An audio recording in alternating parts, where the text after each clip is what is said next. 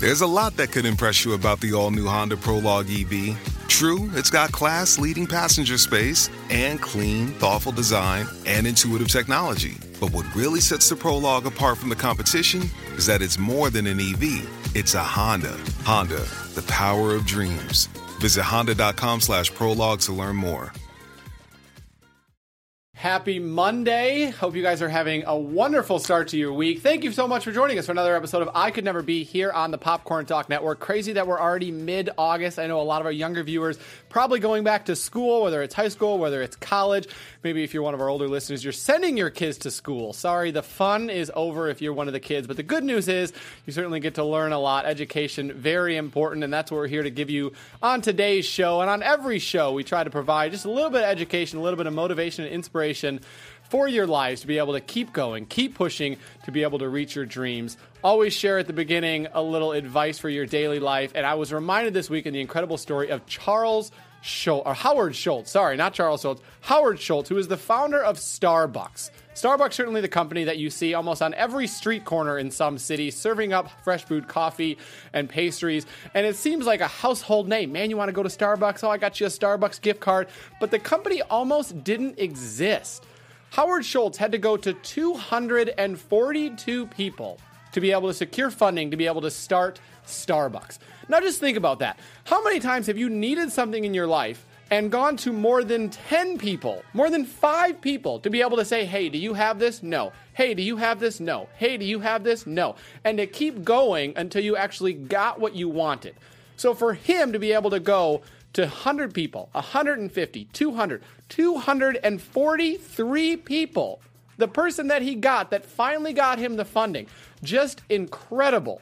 An incredible story of perseverance, and certainly, someone that's dedicated in what he does, and the results pay off. Someday, we might have him on the show to be able to share his experience. But in the meantime, we have another phenomenal guest this week. He's an actor who first got his start in the mid-'70s before transitioning over to movies, where he starred opposite of Tom Cruise in Risky Business, then went on to play his most memorable role as Booger in Revenge of the Nerds, and certainly several sequels. That was certainly just the beginning as his fan-favorite persona. Continued with several other roles, including movies Ray and Dodgeball, as well as TV shows New Girl and Supernatural. Please welcome Curtis Armstrong. Thank you so much for joining us. Thank you, Michael. This book is incredible. I was reading it over the past several days to get ready to be able to learn about your life, and it's so real. It's so educational, and just the honesty that's in it, too. I mean, you start out of saying, like, this is what it is like to be an actor, and this is the real story. And I think you had one line that this is what it's like to really be an actor, and it causes you to drink or something, and like the other hobbies. Yeah, drinking and other hobbies. I don't remember the exact context, but it was something like that. But yeah, I remember back when I was very young in Detroit. And I already wanted to be an actor at that point. And I was watching the Tonight Show, one of those, probably Tonight Show. They had an actor on. I can't remember now who it was, but it was an older actor. And he was saying, well-known, well-respected actor. And he was saying that he was asked, do you have any advice to give to young actors who are coming up? And he said, don't do it. It's horrible.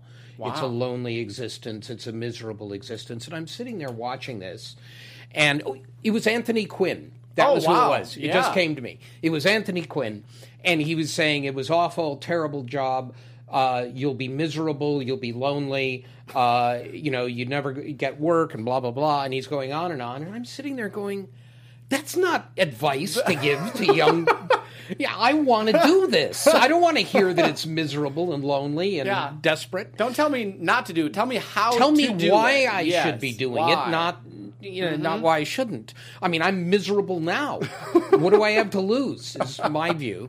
And that's always been sort of stuck in the back of my mind, because I get that question constantly of how do you do it, and what's the procedure, and what advice do you have. And of course, I don't have much in the way of practical advice, but it's something that when you're committed and devoted, and passionate about something, you do it. And until you succeed or until it finally gets the better of you. Yeah, and it's, again, acting is one of those things, too, where, and we talked about this last episode, it was the advice given was, a lot of people think you either really make it big or you're a failed actor. No, acting you can do at various levels. You can do community theater, you can do stage, you can do movies. There's a lot that could impress you about the all-new Honda Prologue EV. True, it's got class-leading passenger space and clean, thoughtful design and intuitive technology. But what really sets the Prologue apart from the competition is that it's more than an EV. It's a Honda. Honda, the power of dreams. Visit honda.com/prologue to learn more. TV and, whether big budget, small budget, it's something you can always do. Right. It's always there, which is great. I want to be able to plug you on social media, on Twitter, at Curtis's Booger. You can follow me at The Only MC on Instagram and on Twitter, and certainly at The Popcorn Talk. We're live here every single Monday on YouTube to be able to have this show. We certainly have a live chat. You guys have any questions, tune in and be able to comment there. We'll work them into the conversation. If you're watching this also on Apple Podcast, we love to have you guys maybe join us for the YouTube. You can watch live. Otherwise, certainly tell a friend, like, comment, subscribe, all that kind of stuff. What is your definition of an actor? When you're starting out and there's so many different levels and what they do, what is your definition? If someone said, what is an actor?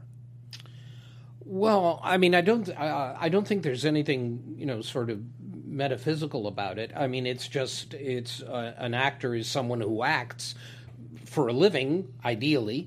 As you point out, there are certainly ways of acting that don't require an entire lifetime of devotion to a craft.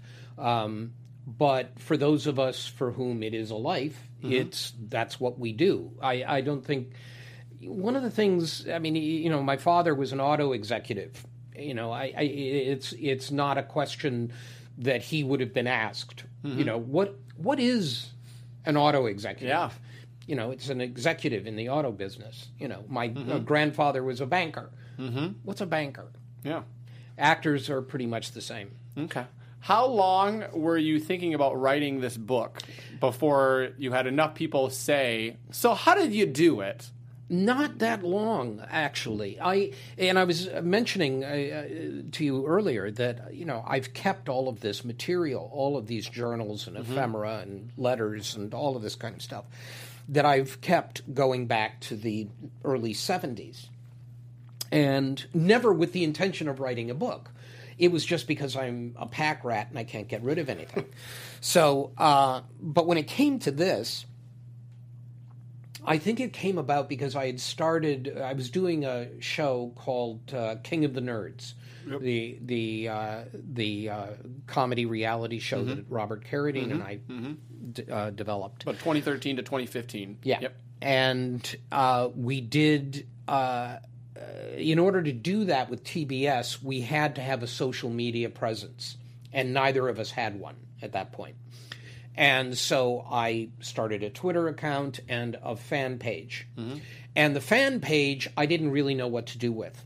So I started writing these essays for the fan page, which were reflective of my career, since that was why people were there. And I would just do that. And they were long, sort of literary things, which weren't really appropriate for a fan page, but it was all I knew how to do. Yeah. And it was an outlet. It was an outlet, and it was something to do. And so it basically was a blog. It turned into a blog. And over time, my publicist, Laura Ackerman, said she was reading them and saying, you should get serious about it and write a book. And you're a third of the way there with everything that happened. Pretty much. There was all this stuff. Yeah. And she got in touch with an agent in New York, and he was interested, and it just went from there. But it was basically start to finish about 4 years. Was writing this book and actually, going through everything that you had. What experience was that? I mean, was that just bringing up memories for you of things that you had forgotten of times and were like, wow, yeah, that's right, this happened? There was a lot of that. I mean, it was me, going into the past and finding all of these, stories and things that I had kept. Mm-hmm. But it was also, once I got to the movie part of it, I was also getting in touch with people I knew from those movies, from Risky Business, Paul Brickman, the director and writer, a bunch of the actors in Revenge of the Nerds I'm still close with, Savage Steve Holland, a bunch of people who I'd worked with, especially in the 80s.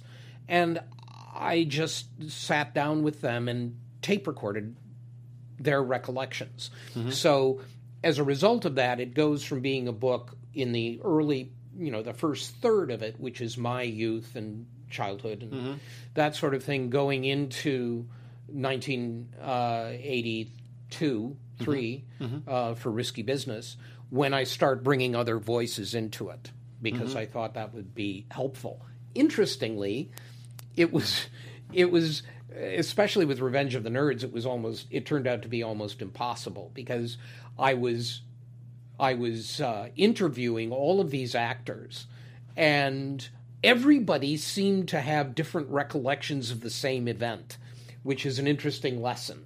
There was one, I remember there was a dinner that I talk about in the book that we had in Tucson when we were shooting Revenge of the Nerds. Mm-hmm. And something happened at the dinner, which I remembered quite vividly.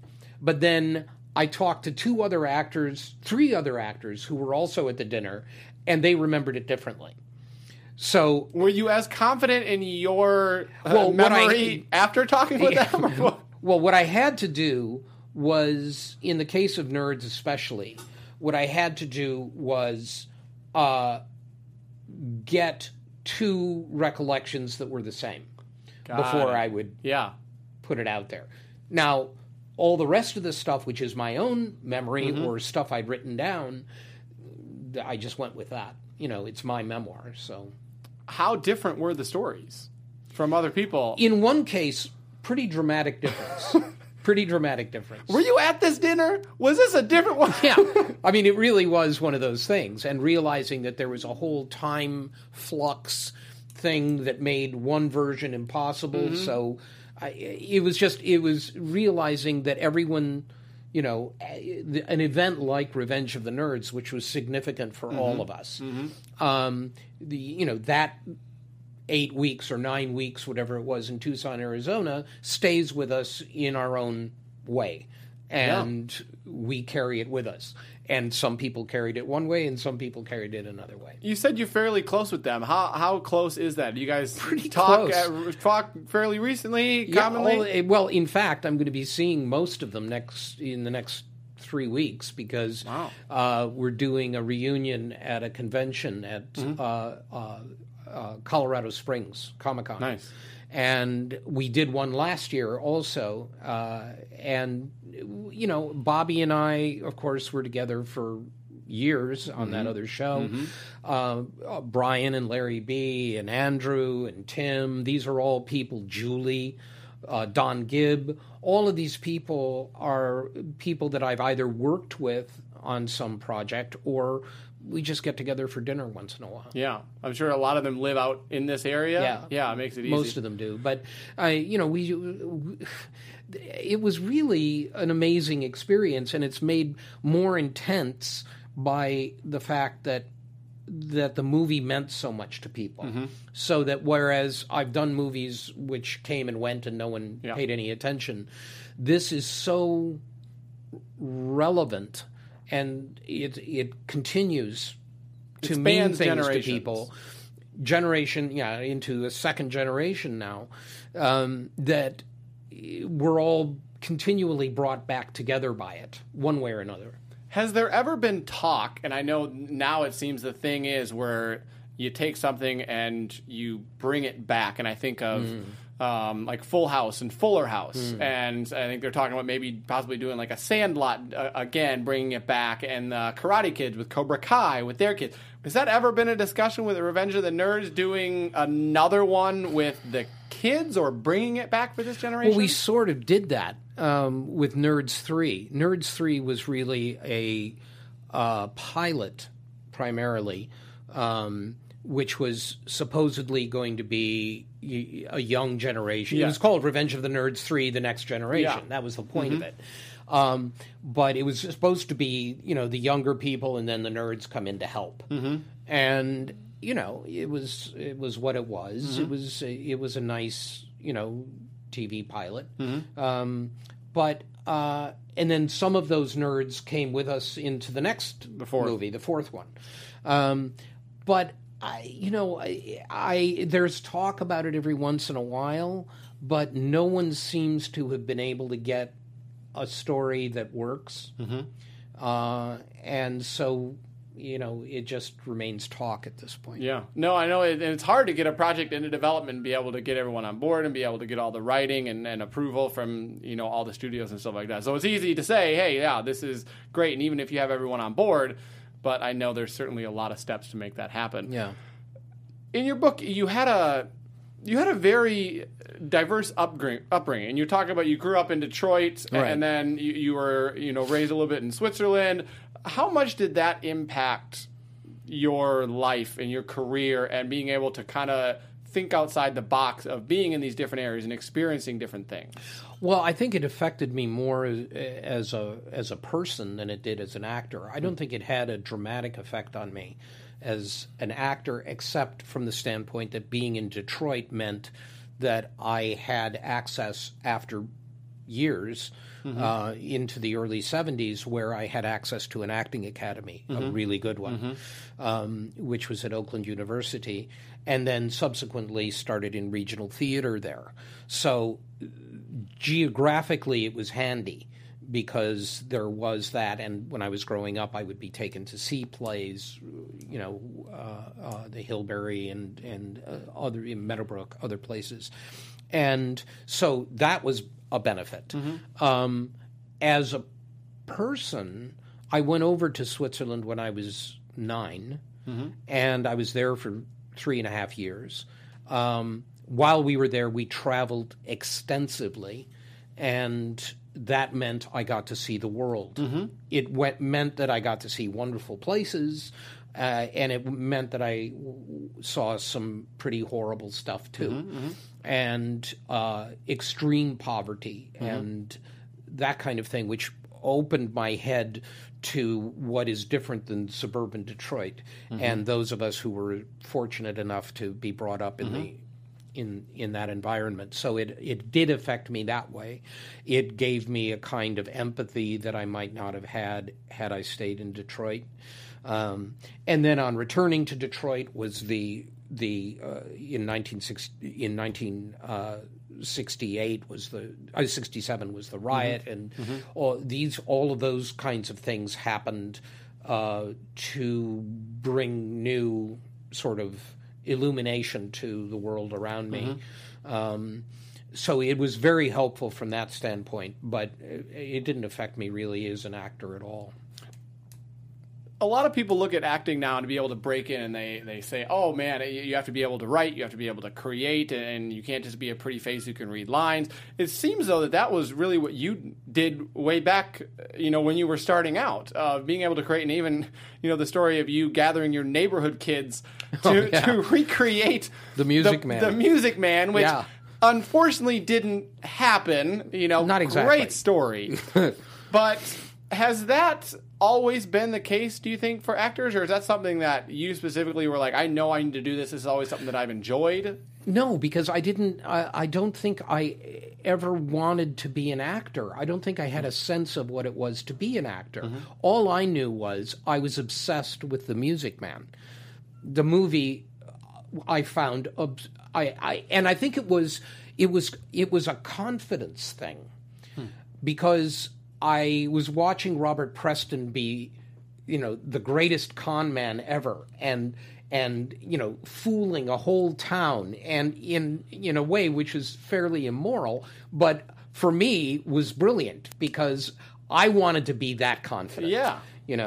I wanted Marion the librarian to fall in love with me, and so I think that was what was motivating it. I don't remember ever at that point in my life saying, I want to be an actor when I grow up. I loved movies. I loved watching old horror films and science fiction films, like the Universal pictures and all those. I was really driven, but never with the idea of I want to play those parts. Just I loved them. It wasn't until after I came back and I was in middle school that I started to get interested in the idea of performing, and the rest of the time, I mean, before then, the only thing I wanted to do was be a journalist. So, and at that point, you just wanted to do stage acting.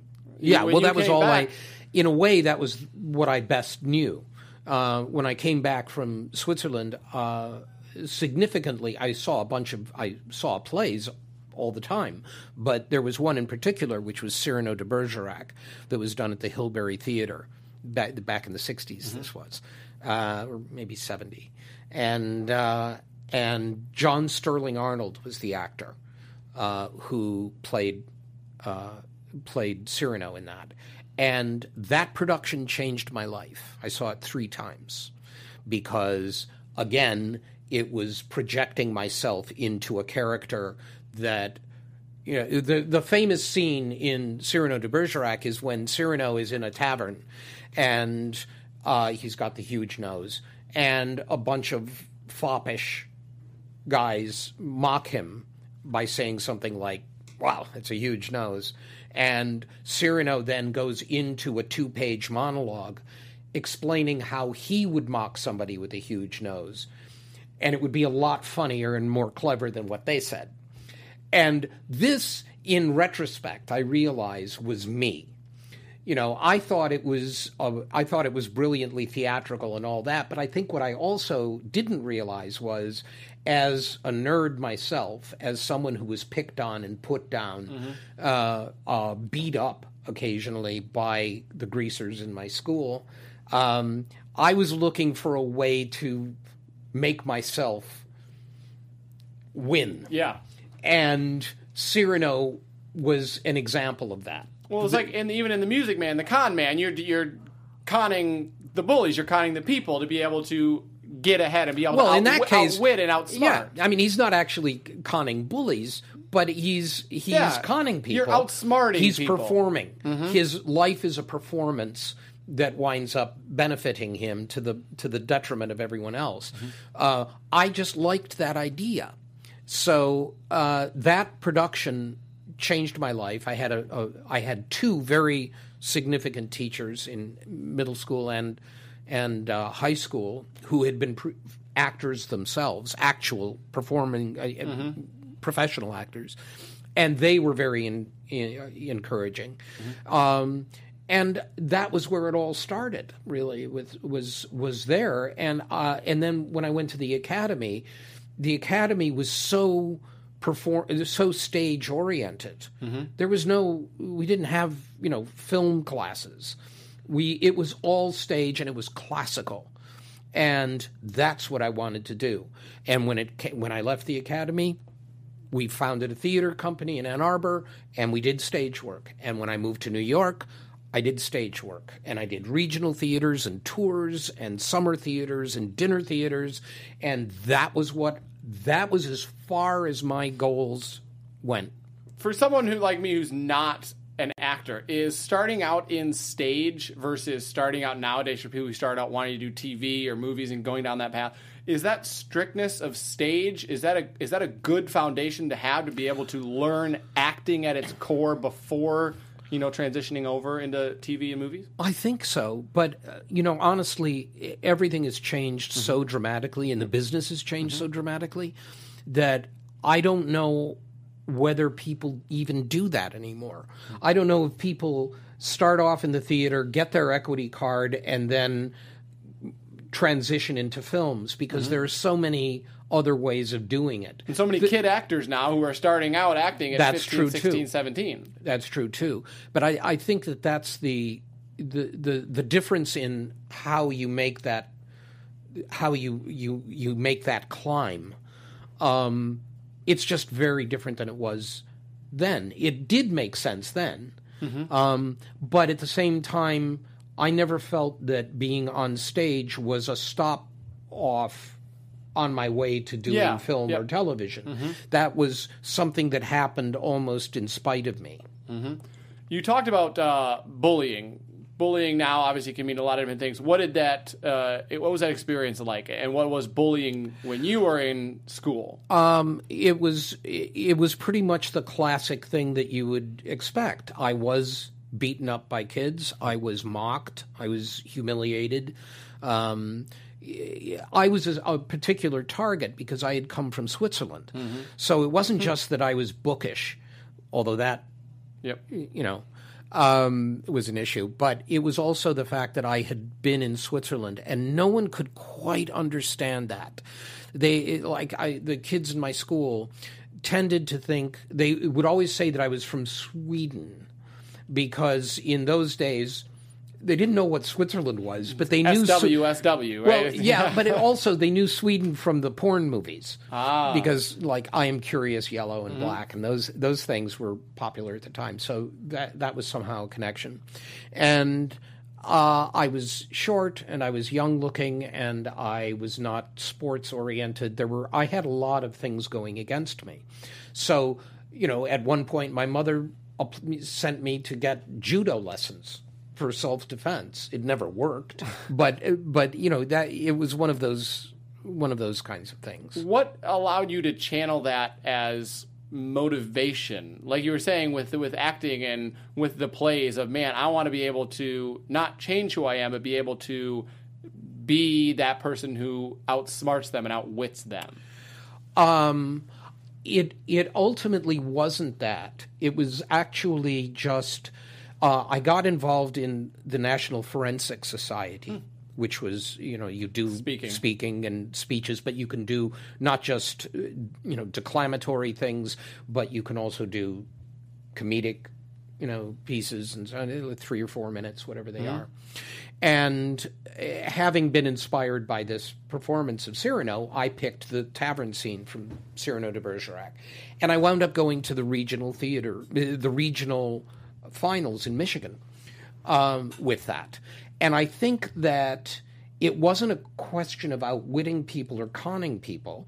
It was a question of having found something that I could do which no one else in my circle could do.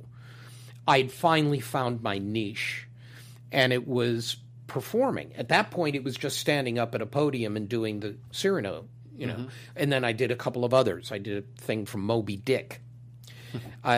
Some weird choices. But I did them, and then suddenly I had something that people noticed. And I started doing plays in school, and people noticed it, and I got laughs and that kind of thing. So, that was what it was. It was finding something that I could do well fed me. You ever go back to judo lessons? No. When you graduated from school, I know you and some friends formed a company to be able to act. Did everyone else kind of have that same mindset of wanting to advance their acting career and just having that same attitude of this is how we can do it, all joining forces, all working together? Was everyone on that same not everyone, but drive level? It was a surprising number of people. I mean, of our graduating class, which is, I think, 21 people. Started out as 30, right? I think you said? The year before, and then gradually people either dropped out or were not asked back, whatever it was. But with our group, we wound up at 21, and half of those wound up being part-time or full-time members of this company that lasted. It lasted for years, actually. It started in Ann Arbor as roadside attractions. It was sort of an itinerant group. Then I moved to New York, and they moved to downtown Detroit. It became the Attic Theater down there. And was that a precedent from previous years of doing No. something similar? Absolutely what not. What made that? I think it was. Then? I think it was because our training was so specialized. We were trained in all sorts of sort of fairly exotic mask work, commedia dell'arte, neutral mask, Swiss ball mask. We were, which is really obscure. We, were trained in classics and so on. So what we had been doing, living and breathing all of that time had been something that we knew we would never get to do elsewhere. And our teachers at the academy were very supportive and agreed to direct productions for us on their own dime. Wow. So we did productions. I did a production of Pinter's The Caretaker, or we did Goldoni's Servant of Two Masters. We did these obscure plays in Ann Arbor that would be directed by the people who had been teaching us for 2 years. So everyone wound up benefiting from that. You said on their own dime. Did they fully finance that? Or They didn't finance anything. They just said, like with the Caretaker, it was, we would come down, the 3 actors in that play would drive down to the academy 3 days a week and rehearse for 4 or 5 hours with Alex Gray, who is our acting teacher. And then we would go back and redo it for another couple of days on our own. Then we would go back again. So, but what he would do is, at the end of a full day of teaching, he would go home, eat dinner, then come back to the academy and direct us. And all you guys are working other jobs at this point. Yeah. Too, right? Yeah. Working jobs just for rent. What kind of jobs? Well, in my case, it was mainly janitorial. I did a few different kinds of things. I worked in a women's dress store at one point, and that was the closest I came to an actual job that paid regularly. But aside from that, it was mainly, Was it hard there to get jobs? I know today's actors, everyone's, if you want to have a job that has a flexible schedule, Uber. Was it hard at that point to find a flexible schedule? It was like, all right, I need to be able to have this time to do Yeah, I don't even remember how I got. I think I just went from shop to shop saying, do you need work? You need workers. And then there was a period of time where I would go down, like the guys that you see outside of Pier 1 or, one of those places, day laborers, basically. I was one of those for a while. So I would go down to this place by the railroad tracks, and a bunch of us would just sit around shuffling our feet, waiting for somebody to show up in a pickup truck and take us to do some job. And that was random. You never know what you're going to get. No idea. What was the voice inside that said, all right, it's time to move to New York? That was after I had already done my first professional job, but I'd gone back to Ann Arbor and I was still working on with our company. And it was always going to happen. It was just a question of when. And what I did was I took a calendar, which had all 12 months on it, and literally closed my eyes and stabbed my finger down on a date, which was August 11th. 1975. How forward from where you were? Because I know you said that in the book. It was spring, so it was a few months ahead. I mean, if I'd hit February, I would have been in trouble. but I was shooting for the bottom part of the calendar, so it would be like you land a couple months out, and you're like, yeah, okay, that's doable. Yeah. So I finished up with my responsibilities with the company, and I quit my job at the women's dress shop, and off I went. One of the biggest stories that I love in this book is when you talk about turning down the role for the New Jersey Theater to be able to accept the role in Risky Business. And that was, I think, a turning point in here, because the whole time at the beginning of the book, you talked about, I wanted to be a stage actor. I want to be a stage actor. I never even thought about doing TV or movies. I always wanted to do stage, and this is the opportunity. And then you take the job as a movie versus the stage thing, which seemed at the time a very great job. Yeah. Why? I guess it was because I don't know. Because I'd already worked at New Jersey Shakespeare, so it was not like it was a theater I hadn't worked at before. It was a summer job. It was a rep job, as I remember. It was like Henry IV and Henry V. I mean, it was like a nice chunk of stuff. Yeah. And it was exactly consistent too, right? Sorry? It was consistent too, I think. Well, yeah, I mean, because in New York, it's once you get to, in those days, especially for theater, once you get into the summer, you're sunk, until autumn comes around. And so it seemed it was an offer, they were just waiting for me to say yes. And there was something about Risky Business and it was maybe the script, maybe it was the part, maybe it was the fact that I'd been auditioning for it for months and, was now beginning to feel like this belongs to me in a way.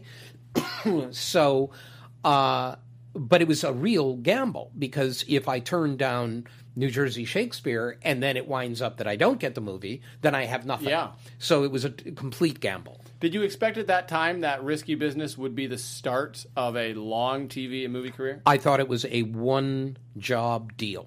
One job. And that would be, I would have an experience, which is why I kept a journal on Risky Business. And it was a detailed journal because I wanted to remember what making a movie was like. I literally, that was my way of thinking, was this happens one time, I'm going to remember it.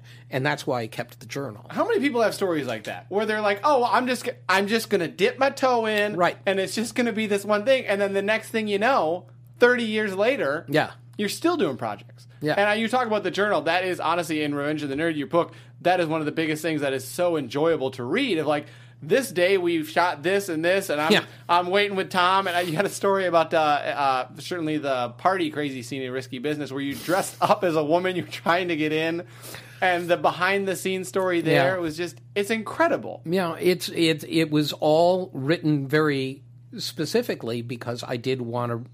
I wanted to remember everything. So what was it about that project that made you want to do the next one and the next one? It wasn't about that project. It was just that I wound up making, for me, a lot of money. But the movie was delayed for over a year before it was released while they reshot the ending. So I didn't have any idea whether it was going to go anywhere. And in the meantime, I'd had this, because I'd done a movie, they were now sending me out for movies, more than theater stuff. So I started auditioning more and more for movies. I turned down some other movies during the course of that because it still wasn't what I wanted to do. But in the meantime, I was running out of money. And then Revenge of the Nerds came along, and I could see that this was going to be another thing where I could go for the summer and make some good money and then go back to the theater. And that was what it was for the rest of the decade, was that, okay, I'll do this one and then I'll go back to the theater. And I never left the theater. I kept doing plays.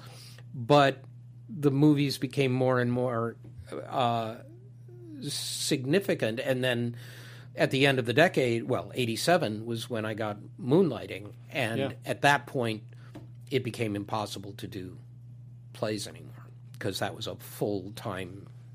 Did you know at the time that Revenge of the Nerds would be what it is, or what did you think it was you just took it because it was a job? Oh, no. We didn't. None of us wanted to do it. We only did it for the money. I mean, and that's everyone. I mean, the actors, the director, I talked to everybody. I mean, literally, the quote on the back of the book is, "Booger, absolutely not. They can't offer me enough money to embarrass myself this way. I'm a classically trained actor. I'm not going to pick my nose in front of millions of people." That's right. And then I wound up doing that for the next 10 years in 4 movies. So yeah, that was no one wanted to do it. The script was not great, and we all felt embarrassed even by the title of it. It seemed like a terrible title. And so we go to Tucson, Arizona, and we're going, oh, okay.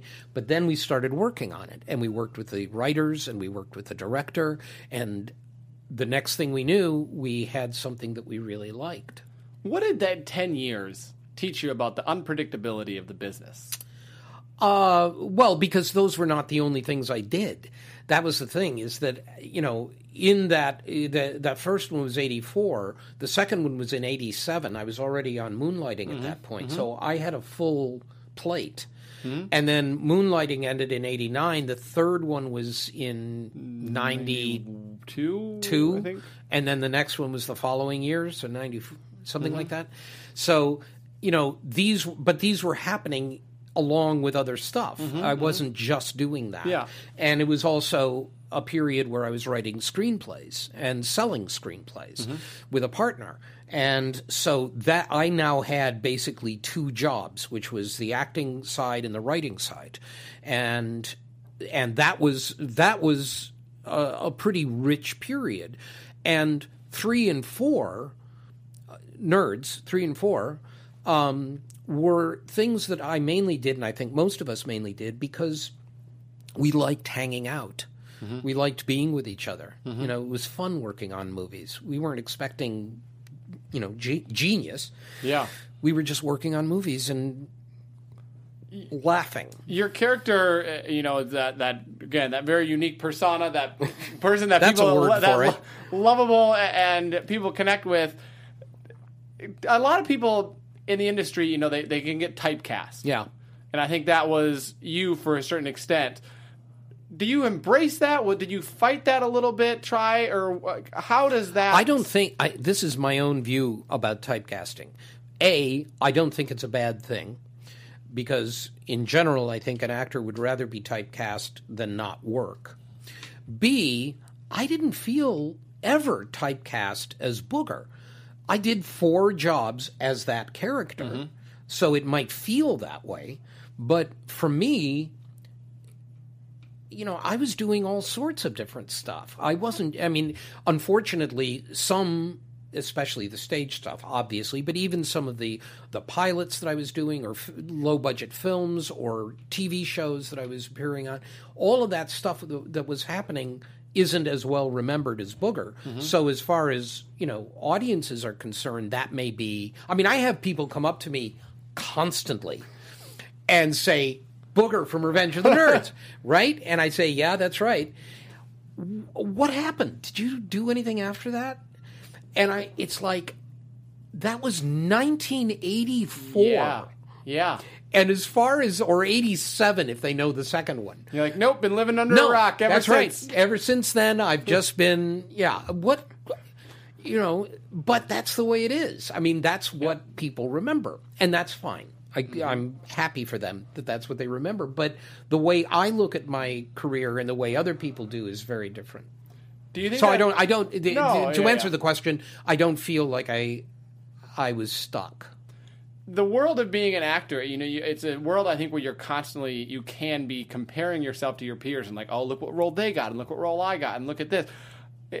Is that something you think a lot of actors struggle with, of that constant comparison? And how much is that a good thing, of saying like, oh, I want to use this person to motivate me in what they're achieving and what I can achieve, versus staying in your own lane, knowing that the roles that you're going to get are the roles that you're going to get, and sometimes it's about just pleasing the right person on a production? Well, I don't think that I have ever been overly jealous of actors. I don't often look at an actor's performance and say, I should have played that, or read for something that I didn't get and some other guy got. That's part of, you learn that fairly early on. You're just not going to get every part. And one of the things that one of our acting teachers told us at the academy, never forgot it. She said, you all think that, you guys think that you're going to play Lear, when you get out of here. You're not going to play Lear. There are things that you're going to do that you're right for and things that you're not right for. And those are the sooner you get accustomed to that realization, the better off you'll be. Otherwise, all you do is torment yourself. So that while everybody has heroes, everybody has actors that they look up to and admire, I had them, everybody has them. I can't say that I've ever been bothered by roles that I didn't get. I really genuinely don't feel that way. Do you think other actors feel that way? Is that maybe? But that's their problem. I mean, I don't. Jealousy. I mean, that idea is pretty negative, and you wind up having to live with that. And if you live with that kind of negativity in what is a volatile business anyway, that's just putting yourself through a lot of torment you don't need. Yeah. Believe me, it's a miserable enough job as it is. But if you're putting on top of it the fact that, I hate that guy, he gets everything that I, plus, I mean, I've been very lucky in that I work fairly constantly. So if I don't get a job, another one comes along. And then that's what I do. Well, I think that attitude is very important to have, of just being in the moment and being like, there are certain things you can control and certain things you can't. And when you focus on things you can't control, you're going to drive yourself miserable because you can't control them. I mean, you're constantly thinking about that. Exactly.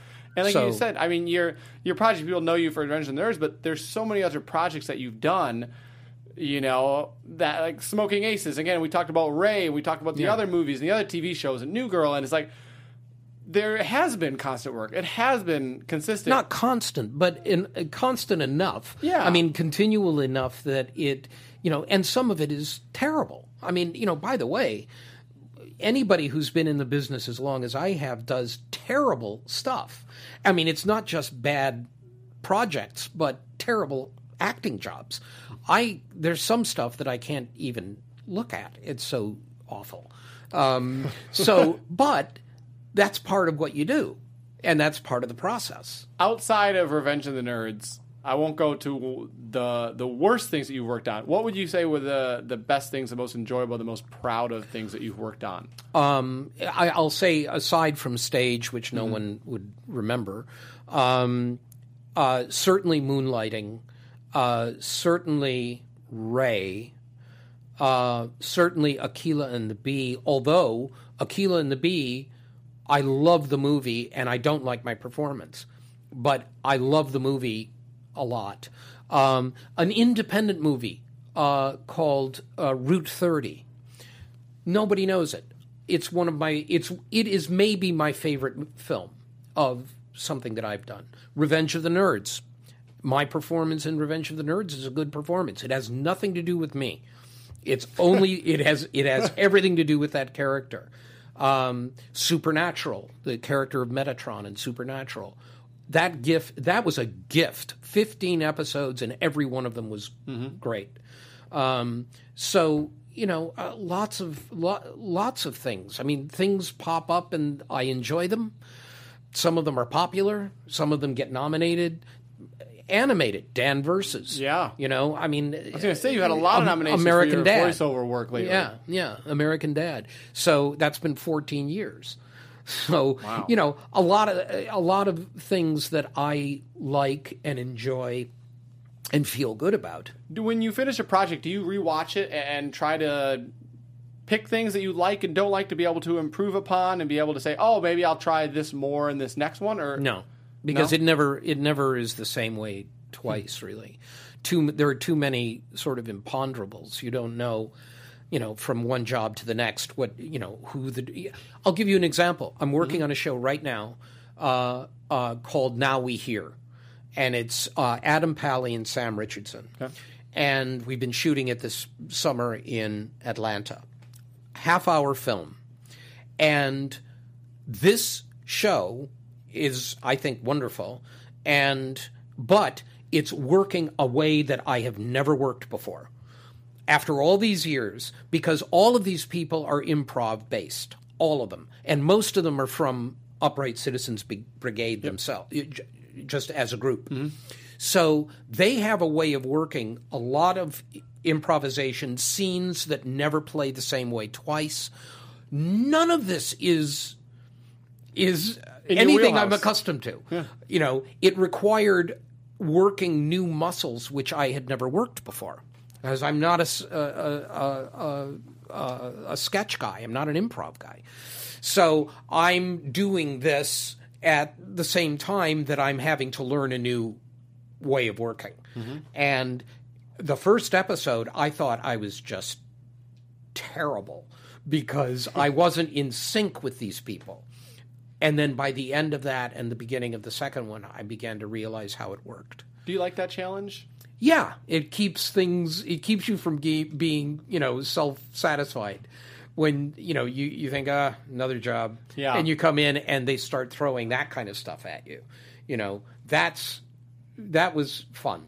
Is there a role you haven't played yet that you're like, man, I'd love to be able to do X or Y?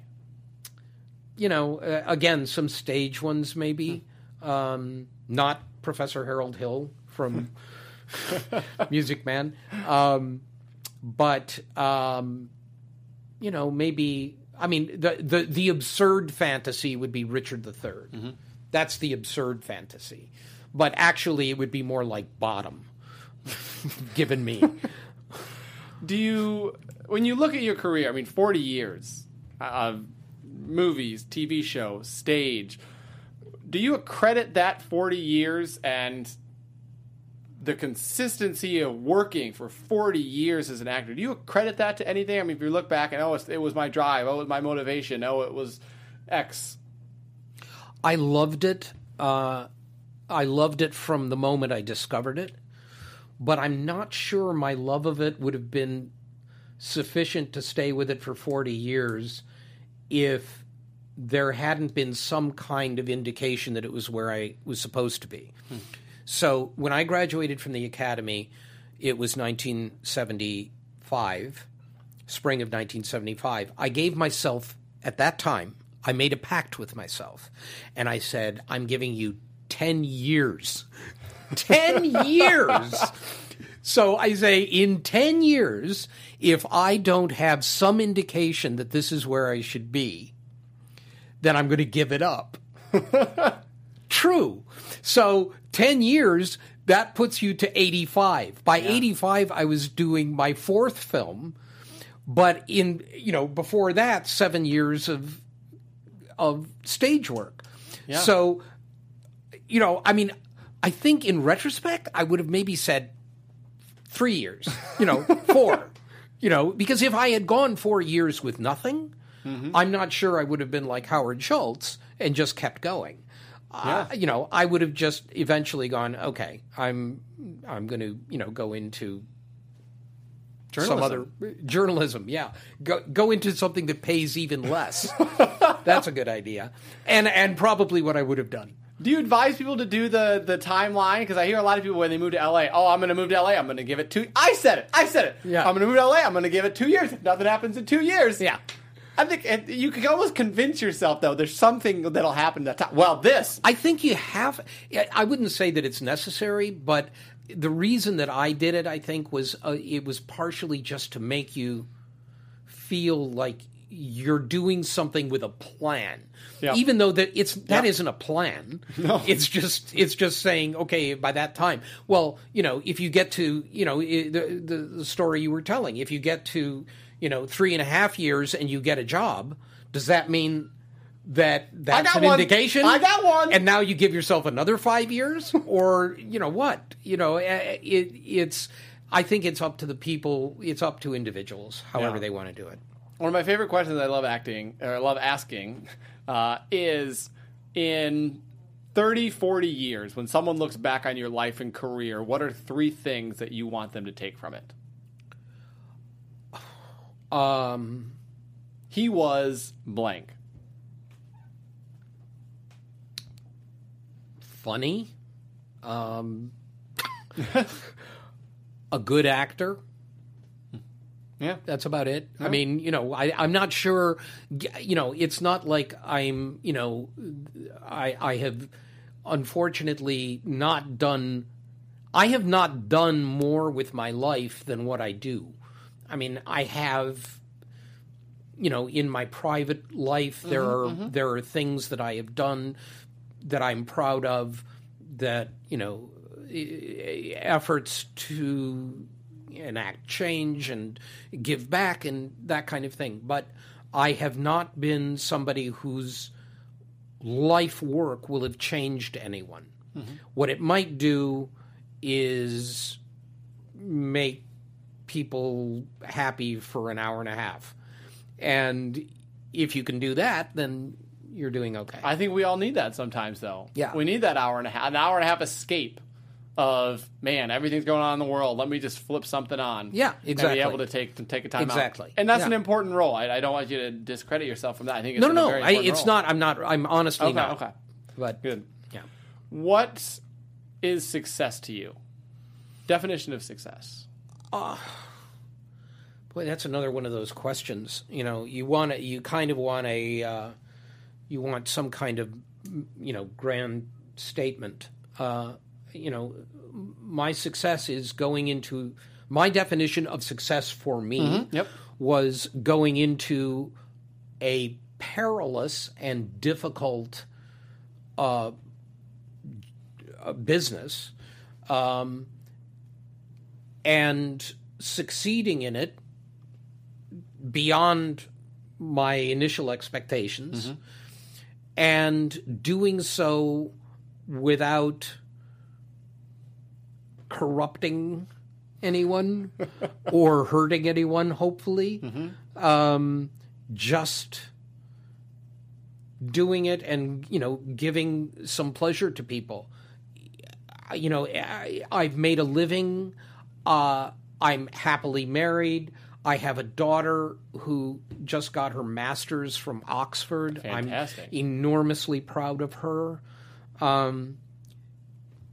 What else can you ask for, really? I think you live a happy life. I suppose there are people who are enormously competitive and ambitious who want to reach the top of the toppermost of the poppermost, as the Beatles would say.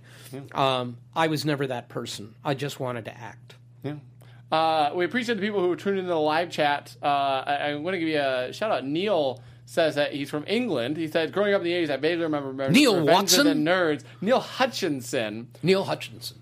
But he says, one of my fondest memories is sitting down and watching you in Moonlighting. Oh, that's, you know what? Moonlighting always more popular in England than it was here. It was when I went over to England, it was always in the early 90s. I was always surprised. Moonlighting was hugely popular there, and all of the other stuff, nerds, they didn't know it at all. Well, certainly That's really nice. Yeah. And, the other thing about nerds is, and I hear this a lot from people who will write me and they will say, or meet me at a convention, and they'll say, my dad just passed away, and one of my fondest memories was sitting watching Revenge of the Nerds with him because he would laugh and laugh and laugh. And, those kinds of things are really nice to hear.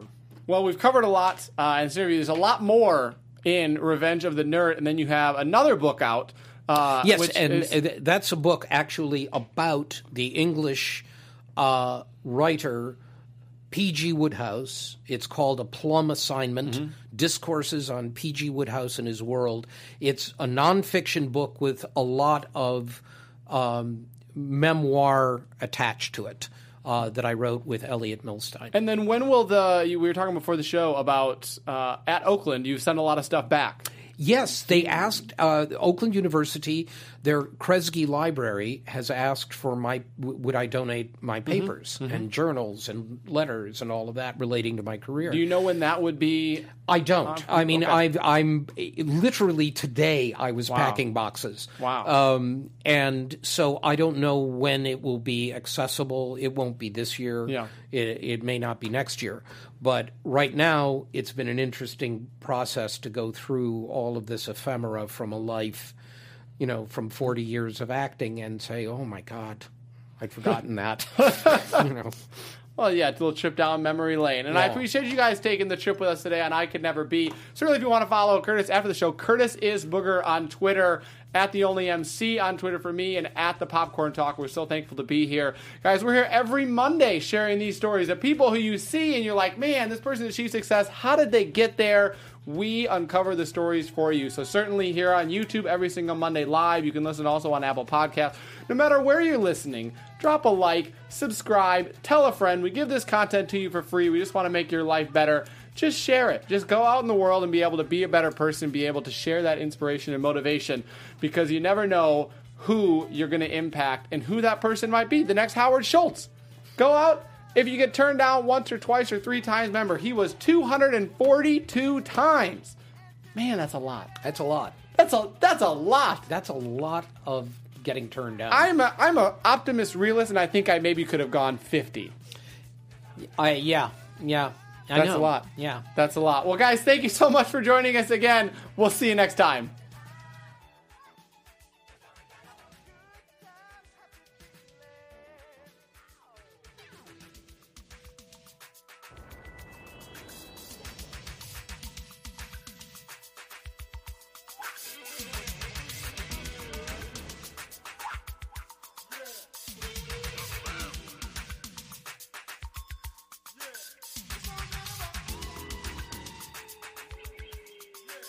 From producers Maria Menounos, Kevin Undergaro, Phil Svitek, and the entire Popcorn Talk Network, we would like to thank you for tuning in.